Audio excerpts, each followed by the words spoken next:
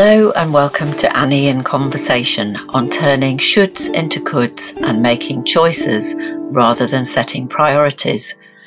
Many years ago, I trained in the theory and practice of transactional analysis.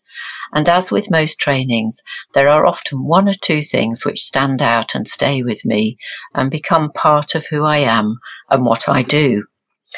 One of these things was a simple exercise called turning shoulds into coulds. We were asked to make a list of all the things that we said to ourselves that we should be doing or should have done, and all the things that we should not be doing or should not have done. I remember my list was long, and it was a list that I regularly visited and revisited and gave myself a hard time over, and the list never seemed to get any shorter.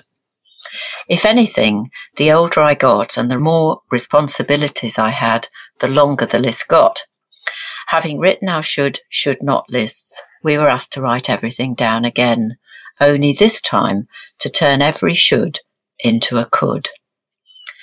This small word change was transformative for me. I realised through this simple shift in mindset that as soon as something became a could, I could do this, that I had a choice, that there was a sense of possibility, and that it really was up to me.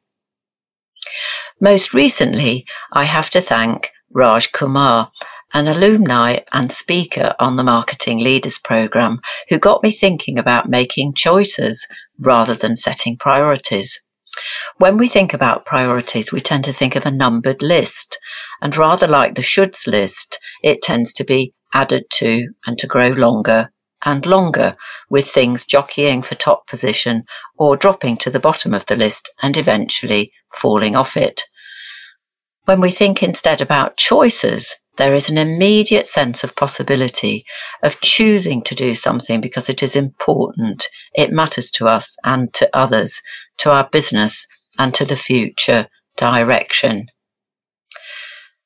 If you'd like to find out more about the annual flagship Marketing Leaders Programme that I co-lead with Martin Borrett from Accenture Song, head over to the marketingsociety.com website. To find out more about Raj Kumar, do follow him on LinkedIn. And to find out more about me, Annie Townend, visit my website, annietownend.com. Thank you for listening.